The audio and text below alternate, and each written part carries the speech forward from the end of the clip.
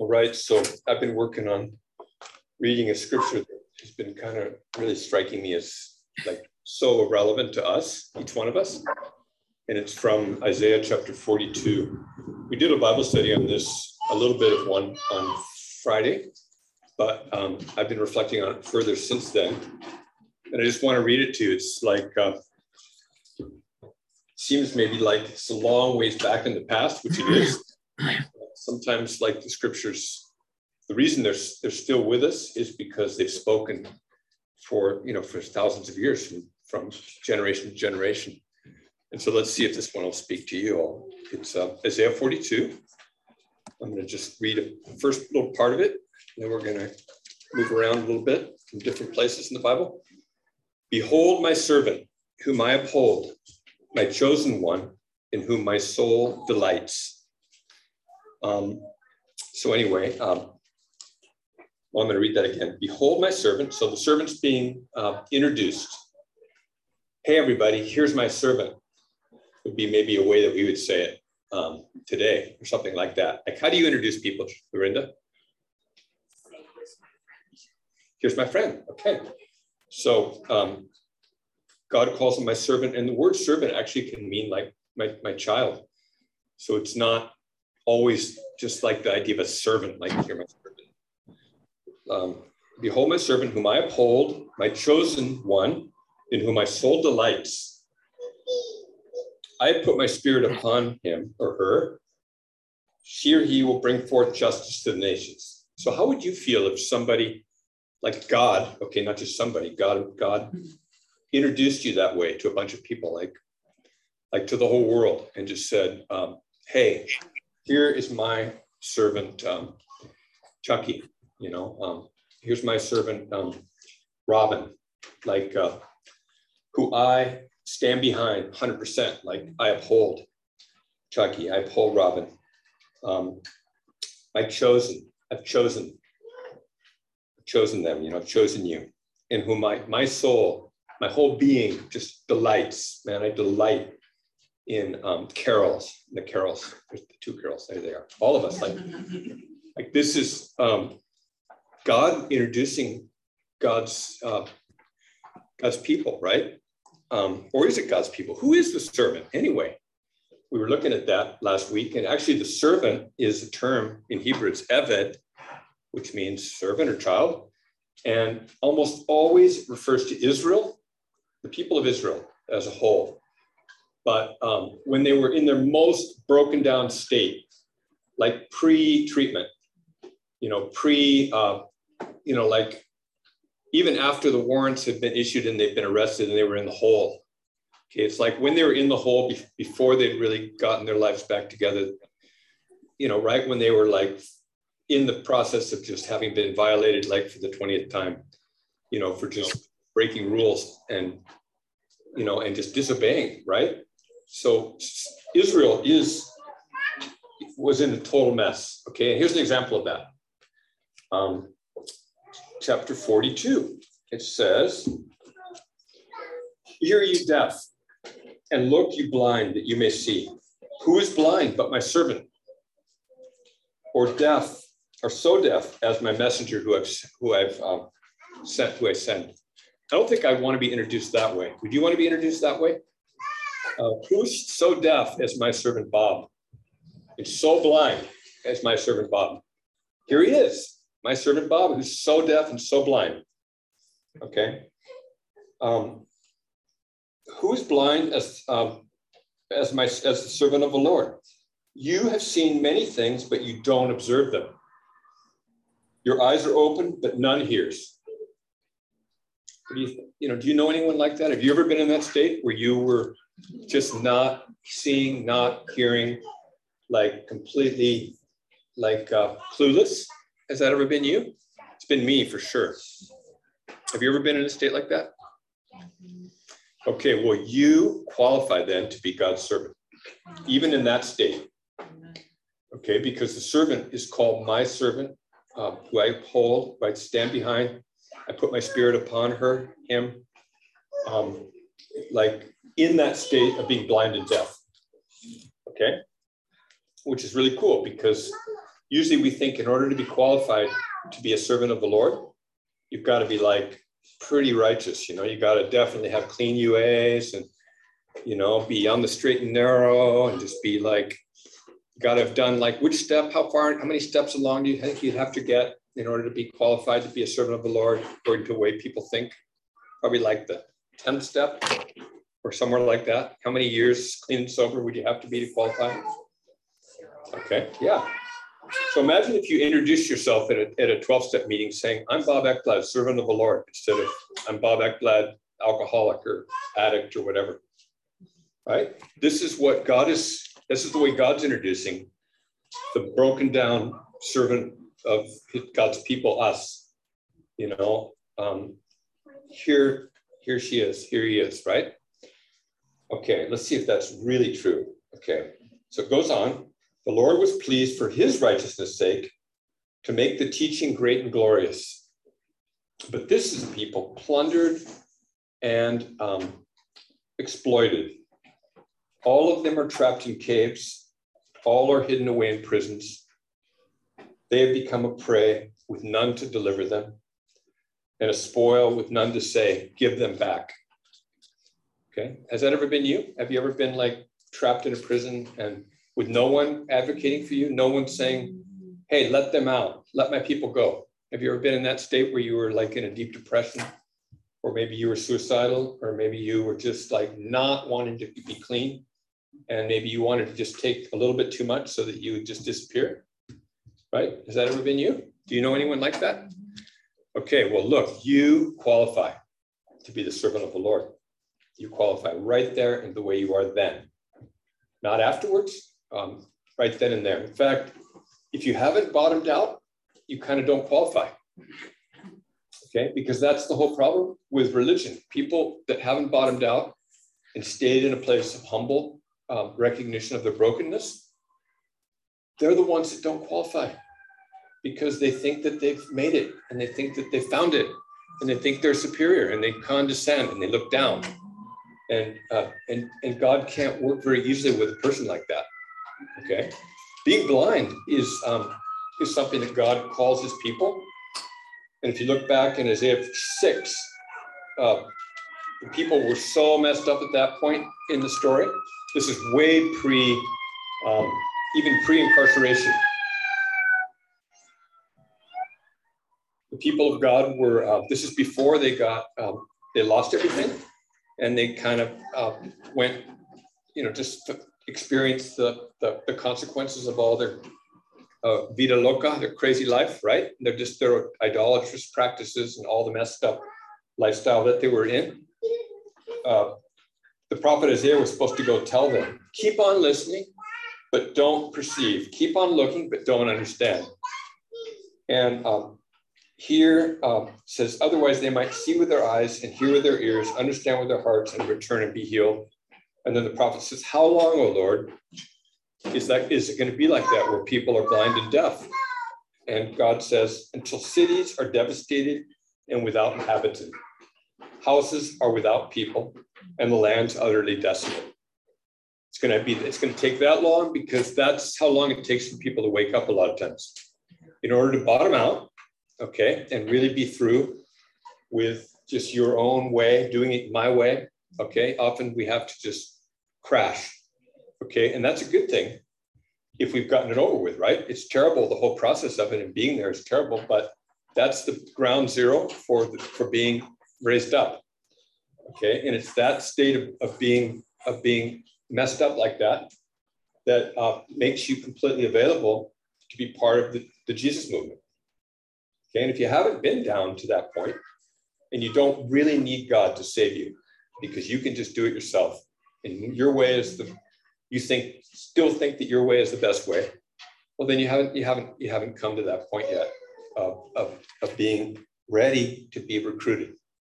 You're ready to be recruited when there's no other options, because man, life has just sucked, and it's not looking like it's going to get better soon, right? So that's when you cry out, God, have mercy upon me, a sinner, help me, save me, right? Okay, so now back to Isaiah 42. Behold my servant, whom I uphold, my chosen one, in whom my soul delights. I put my spirit upon him. He or she will bring forth justice to the nations. Okay, do you think that people who haven't suffered in our criminal justice system know what justice is? Do you think people that haven't been on the bottom and suffered injustices, if you haven't suffered injustices, do you think you can really understand what justice is? I think the best people to be promoting justice are people that have suffered from injustices, right? And so, but are they the ones that are running the country? No, they're not. You know, the people that are making all the laws and enforcing all the laws and prosecuting people aren't people usually who are in touch with, you know, their own brokenness. Okay, sometimes they can be. There's always a few out there who have an understanding and who are compassionate. I've met judges who are compassionate judges. Very, very few of them. And I don't know that I've even met a single prosecutor yet. Okay, but I'm praying for them. Okay, so check it out. Look at the means that the servant uses. He will not cry out or raise his voice. Okay, he will not make his voice heard on the street, in the streets. So what's up with that? Is he just going to be like, why do you think that the servant wouldn't raise his voice and be super upfront and out there with their faith? Why would they be so under the radar and gentle about the way they operated? So the servant of the Lord is supposed to bring justice to the nations, but not through making, crying out or raising up their voice or making their voice heard on the streets. Any ideas about that? Scared of persecution? Okay. Okay. Any other reasons? Have you ever had anybody yelling at you to repent? How did that feel? Yeah. Has anyone condescended to you in the name of Jesus? Have you ever seen anybody act that way? Like the church? Have you ever experienced the church being super, like talking down to people and just saying turn or burn? And just, you know, like really like being harsh? Yeah. Okay. I've seen a lot of that, you know. So it could be that there's a gentle way of being that the servant is being recruited into, because people that have been traumatized and people that have been scolded and people that have been reprimanded and punished, they don't need someone yelling at them. Okay. A lot of us have been yelled at, and we can be traumatized through being yelled at. Do you know anybody that's ever been traumatized through being yelled at by an authority figure? Anybody like that? Do you know anybody like that? Okay, so if seriously, like, I like that this servant of the Lord, God's people, who've been through all the trials, that they're using an approach that is an approach we'd want people to use with us, right? Like, don't we have an expression, don't preach to me? You know, because we think of preaching as being scolded, right? Being reprimanded, don't we? I don't know, I do. So a bruised reed, he will not break. So somebody that's already broken down and just barely crawling along through life, they don't need someone to just be harsh on them and just cause them to just collapse because they're hopeless, right? A dimly burning wick, they won't extinguish. So someone whose flame is just barely, I just talked to someone who's in a psychiatric hospital. They were forced there. They were taken in handcuffs, and it's a lockdown facility in South Carolina.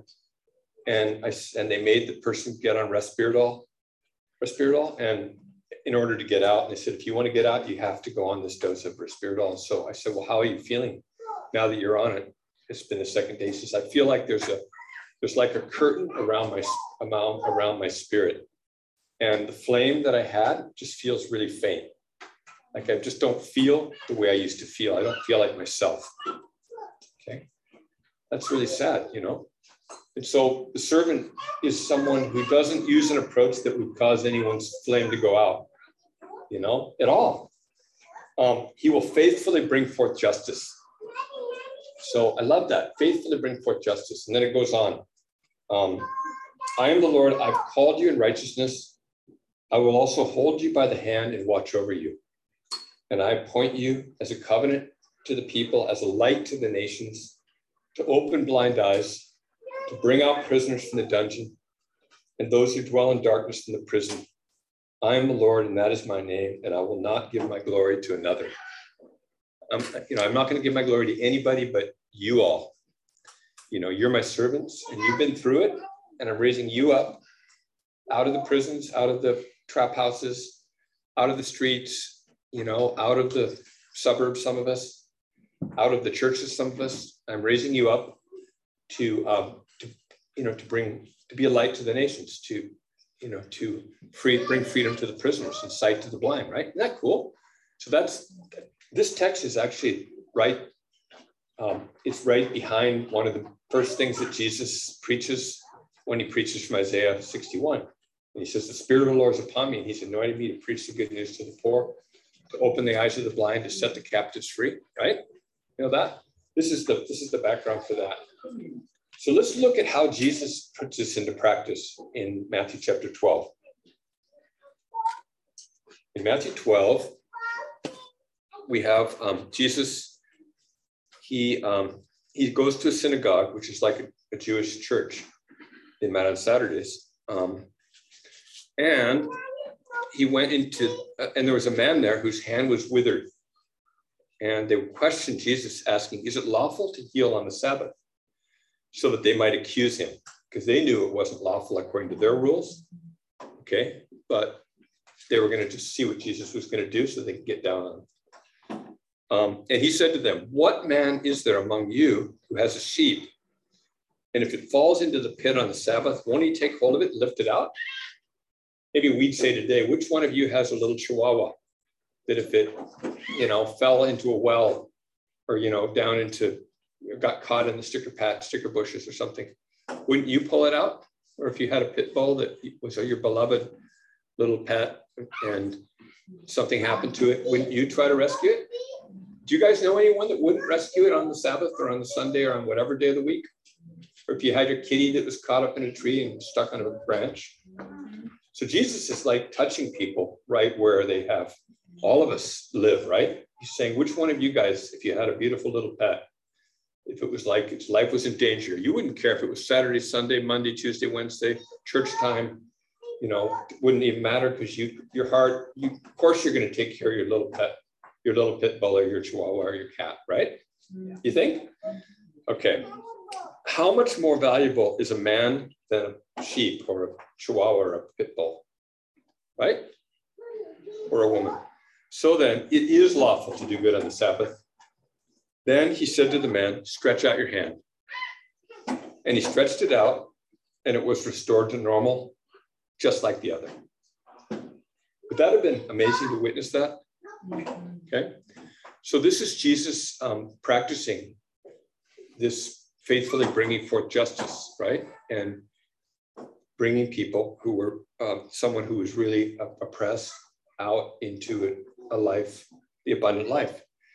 But the Pharisees, they went out and they conspired against him as to how they might destroy him. So their reaction was, we got to kill this guy. He's trouble. He's ruining our whole law and order system. He's breaking the rules. Okay, and we got to take him out, right? So check it out. Jesus, aware of this, withdrew from there. So it's interesting. Jesus didn't decide to just go to war with the Pharisees. Instead, he did what a lot of us do. When the police, when there's a warrant for your arrest, what do most people do that Hide. Exactly. Okay, so Jesus, rather than confronting the authorities, he decides to go underground. Isn't that interesting? And this is something he does throughout the book of Matthew, over and over and over again. Whenever trouble comes, he doesn't defend himself. Okay, he doesn't fight, and he doesn't argue.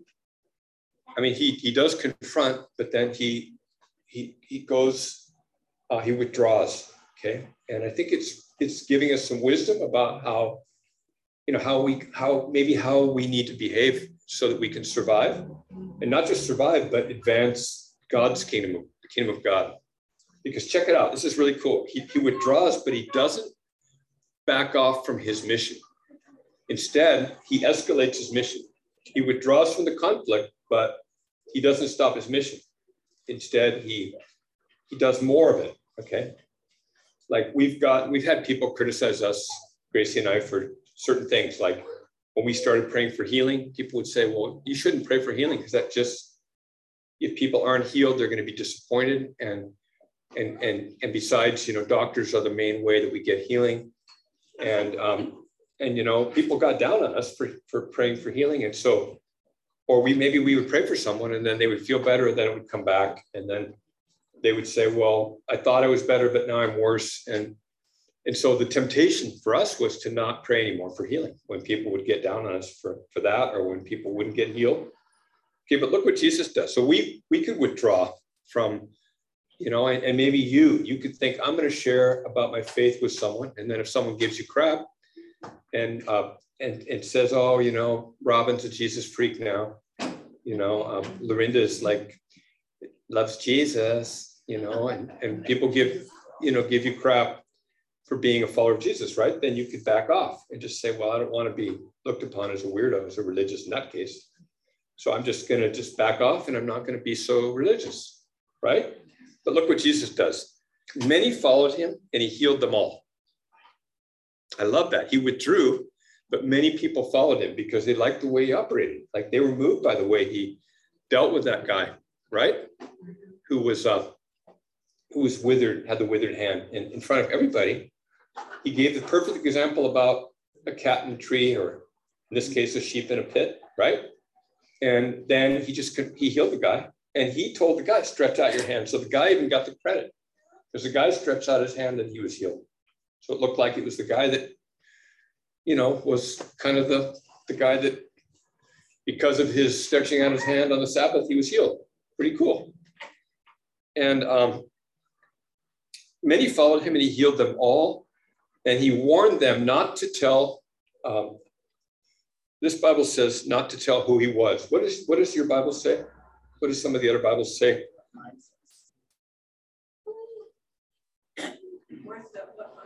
It's Matthew 12, verse 16. What does it say? He warned them not to tell others about him. Not to tell others about him. Okay. I looked this up really closely to see exactly what it said in the original language, and it doesn't quite say it like that. Literally what it says is he told people not to not to make him public, not to out him, so to speak, right? Not to put him on blast on Facebook or something, or not to just give him a bunch of PR. Why wouldn't he want everyone to know? Why wouldn't he want everyone to know what he was doing? Any ideas about that? Like we were singing the song, go and tell it on the mountain, shout it from the housetops, he is God. I was thinking that's the opposite of my sermon. Because this is talking about like a way of being that's way more almost like underground, like covert guerrilla, like. Well, it's incognito. Incognito. It's more like we're out there through relationships, building trust, humbly sharing, so in all of us qualified. Sometimes people think I'm not qualified because I'm not a preacher and I don't know enough. Well, you don't have to know enough. If all you have to be is blind and deaf and plundered and imprisoned and, all that, and just broken down, then that's not very hard. You can just be who you are and just humbly share about your faith. And that actually can go really far, because if you're just a humble person sharing the movement of God in your life, that's going to touch somebody who's close to where you're at, right? Or maybe even lower than where you're at, right? I was at this gathering of all these religious people on Thursday, and they were mostly white, older people, and in a big denominational gathering. But there was a table. We had, Tierra Nueva had a table, and this the Yakima tribe had a table. They had a group of Yakima Native people, and there were other tables too. And I started to, I went over and I met the people at the table, and I got introduced to this guy, this kid, but I didn't know how old he was. I said, how old are you? He says, 14. He looked like he was like 24, I think because of what he'd been through. And I just said something to him that kind of surprised me. I said, wow, I would love to. I'm so curious what you see through those eyes of yours, like how you see reality and what you think about the world. And he says, oh, I don't even know that I'd be able to say anything about that. I don't think I have anything to say about that. And I said, oh, I doubt that's true. I can see that you've been through a lot of stuff, and I bet you have a lot to say. And he said, well, no, well, a little bit. And then he started to open up and tell me about how he grew up, in this community where everyone was like using meth, and how his mom had been a meth user for all of his life. And she relapsed several times and then been in treatment several times and relapsed, but then she's been clean now for like a year or two and is doing really well. But how he had to be like an adult when he was like a little kid, and he never had a childhood. He just started pouring out his heart and telling me a lot of things about the world that were just like, the guy was like wise. I mean, he had a perspective, and I was just like, I was blown away by the guy, how mature he was for a 14-year-old, right? Okay, so I believe that there are people in this room, lots of people in this room, who have a huge amount of wisdom born of suffering, that is going to reach, if you start reaching out to the people in your circle, it's going to touch them far more than someone who hasn't suffered as much as you could reach them. Okay, I believe that's true. What do you think about that? I don't know. It's just my opinion. So Jesus says, this was to fulfill. So he warned them not to tell, not to out him, not to make a big deal about him publicly. Okay, because I think he wanted to go more secretively, more personally, more relationally, one-on-one, going out. And he was about a movement of sending people out. Like he sent people out in twos to go to people's homes and to eat what they've served them, and then to pray for the sick. Jesus was about a movement that was super low to the ground, real and just authentic. Okay, and then it says, this was to fulfill what was spoken through Isaiah the prophet. Behold my servant whom I've chosen, my beloved in whom my soul is well pleased. I will put my spirit upon him. So Jesus was fulfilling what we just read. And he will proclaim justice to the nations. He will not, my translation says quarrel. What does your Bible say in verse 19? Somebody? Quarrel. Anyone else have another word?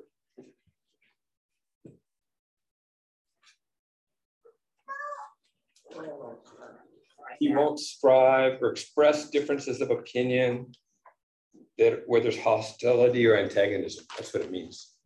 Like, we're not going to get into big arguments about stuff, right? He's not going to get into big arguments about God with people, right? Nor will anyone hear his voice in the streets. So he's not going to be screaming it out, right? A battered reed he won't break off, and a smoldering wick he won't put out, until he brings justice to victory. And in his name, the nations will hope. So see, Jesus embodies this, but he points the way for us to be able to practice what he practiced. And so we can be students of Jesus and learn to do what he did. And that's what we're here for in Tierra Nueva. Actually, that's what our faith community is about, is we want to all be trying to inspire each other to go out and practice the way that the ministry of Jesus, the way he practiced it. And what do you think? Does that interest you guys?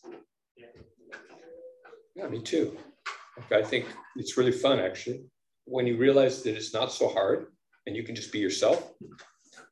Okay. And has any of you had an experience that you want to share where you just tried to be yourself and bear witness to God's love? Anyone had an experience like that this week? Yeah, Anna? You do? Want to share? Anyone want to share just any experience that you've had? Or last week, or recently, last year? Well, I graduated for one of my classes, and you always think that what you got to say isn't going to really be a lot. I'm used to my story, and like when I started speaking it, I knew at the time that I could feel God was using that for whoever was in that room, and I could feel that, and it was just like,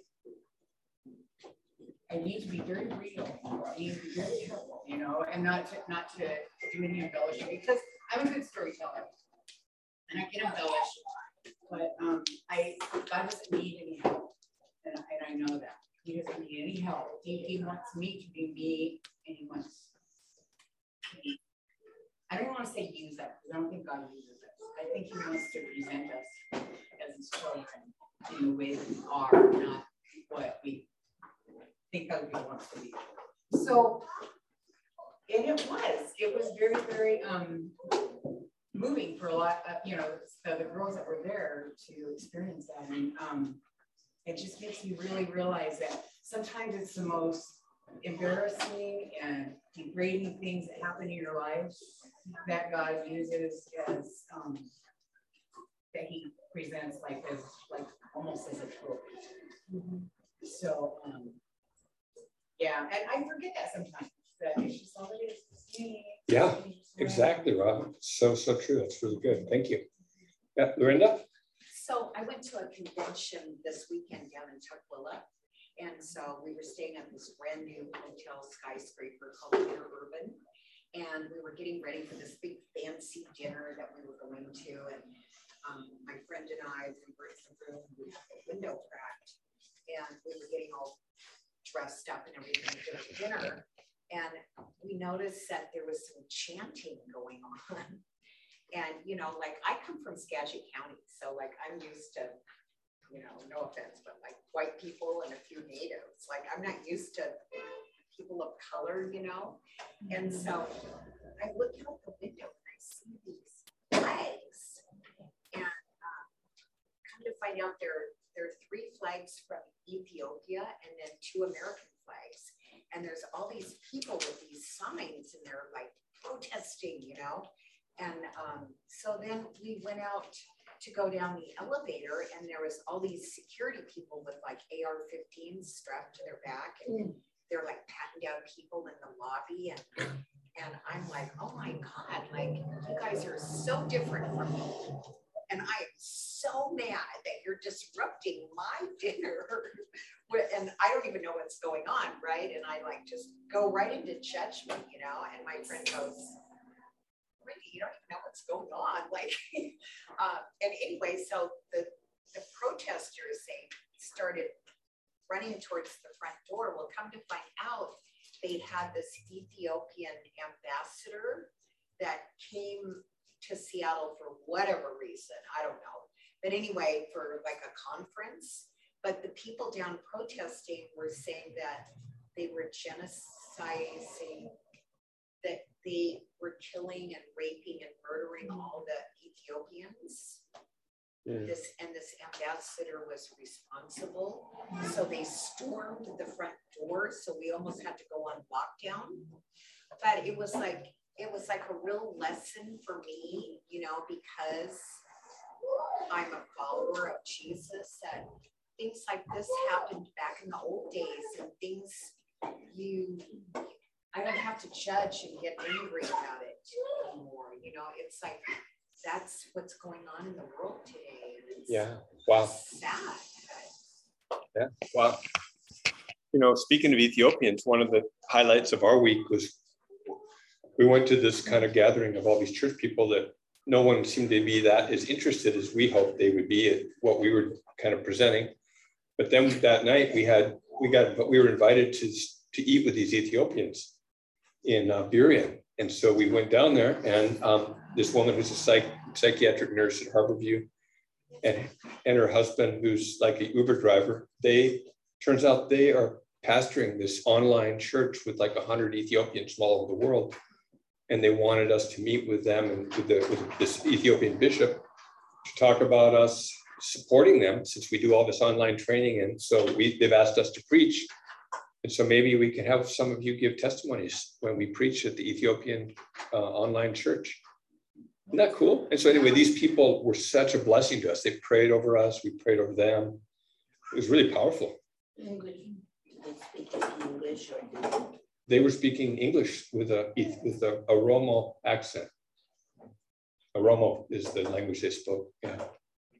But it was really fun, actually.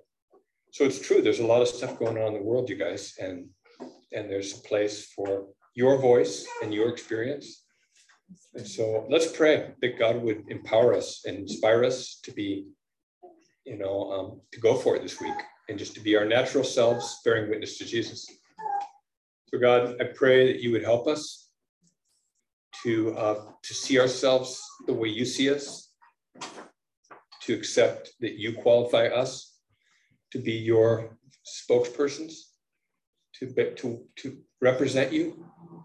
Thank you that you're not ashamed of us, you're proud of us, and you want us to represent you. And you say, hey, here's my right-hand lady. Here's my right-hand man. Here's my right-hand youth, child. Like, I'm so proud of them. My spirit is upon them. And I've sent them out to bring justice to the nations. Help us to be to say yes to that call and to be willing to go for it. And I pray that your Holy Spirit would come right now upon us, and that you would stir us up and stir up our faith, so that we would not be muted, we wouldn't be intimidated, but we just be inspired to be about your humble, beautiful mission. Pray in Jesus' name. Amen.